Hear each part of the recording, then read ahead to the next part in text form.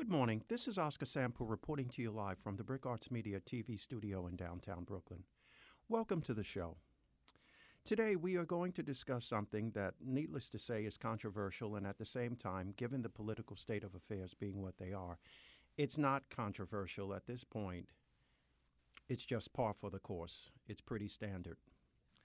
3 days ago, Donald Trump made a statement that if he chose to, he could eradicate Afghanistan from the face of the earth. The first problem that I have with that statement that Donald Trump made, beyond the fact that it was dictatorial and extremely dangerous, was the fact that he didn't even bother to say, let me sit down with my consortium of associates and make decisions accordingly. This is a one-man enterprise. He's not interested in what his chief of staff or anybody has to say to him, because he has his own perception of things, and regardless of what you bring to the table professionally, he's not interested. The only thing that matters is his perception and concept of the world, be it external or internal to the United States. I would say to Mr. Trump, beyond the fact that that sounds extremely dangerous and inhumane, before you eradicate Afghanistan from the face of the earth and can kill 10 million people, you need to address the problems that exist within the United States. If you're going to go on a campaign of killing, you need to kill the garbage that roams the streets of this country. You need to clean out the trash that is languishing in the United States penal system. As an example, I'm not trying to understand a 22-year-old male individual beating up and sexually assaulting an 80-year-old woman. We are living in a society that is driven and engineered by the cultural conventions of the American white man. As I have shared with you many times in the past, I'm not of Muslim background, but I am a full believer and advocate, unequivocally when it is proven to be beyond the shadow of a doubt guilt. I do believe in full extent Sharia law. If I steal your pocketbook, I'm going to lose my hand for it. Subsequently, if I take your life, my own life will be revoked. Many years ago, I felt that that was extreme, but in light of what's transpiring right now in the United States, I think it is the appropriate protocol. We have reached a point of social and spiritual digression in the United States where people need to be confronted with their own mortality. When you live in a society where prison is casual, you've done something egregiously wrong and you're in danger. I'm not going to tell you ultimately that any of these answers will prove to be the final answer, because ultimately the only solution to mankind's problems are ultimately going to come from the Most High himself. Looking at this from a human perspective, I would say we need to address problems that are internal here in the United States.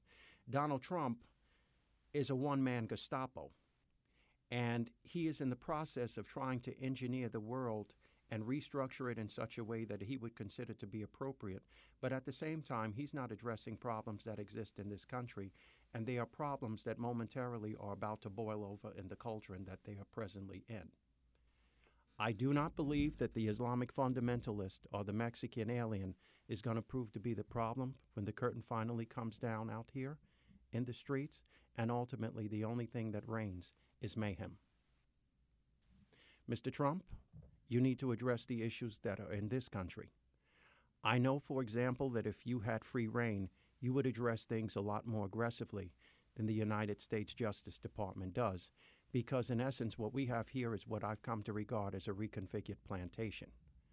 Jail is a facility that many men and women are sitting in, and in essence it has become a hotel, a staging ground where people can do what they do. And subliminally, you're being put in a state of mind where, depending on where you are within the privacy of your own damnation, you don't have a problem doing it all over again. You need to clean up the garbage that's in the streets of this country. You need to clean up the garbage that's in the jails, flourishing.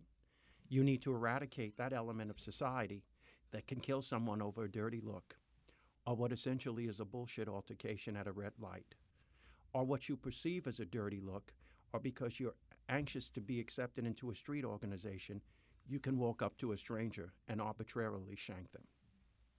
Mr. Trump, the problem is not Afghanistan and what is beyond the parameters of this country. The problems are internal.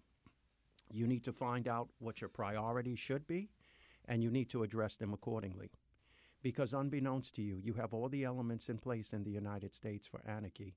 And in particular, as I look as a resident of New York State and New York City, everything that you need to create upheaval is structured and it's positioned and it's ready to go. It's only going to take one incident that will prove to be the catalyst to set this reaction off. The climate socially is very dangerous and it is extremely volcanic. Mr. Trump, find yourself and find respect. Thank you, and we will speak shortly.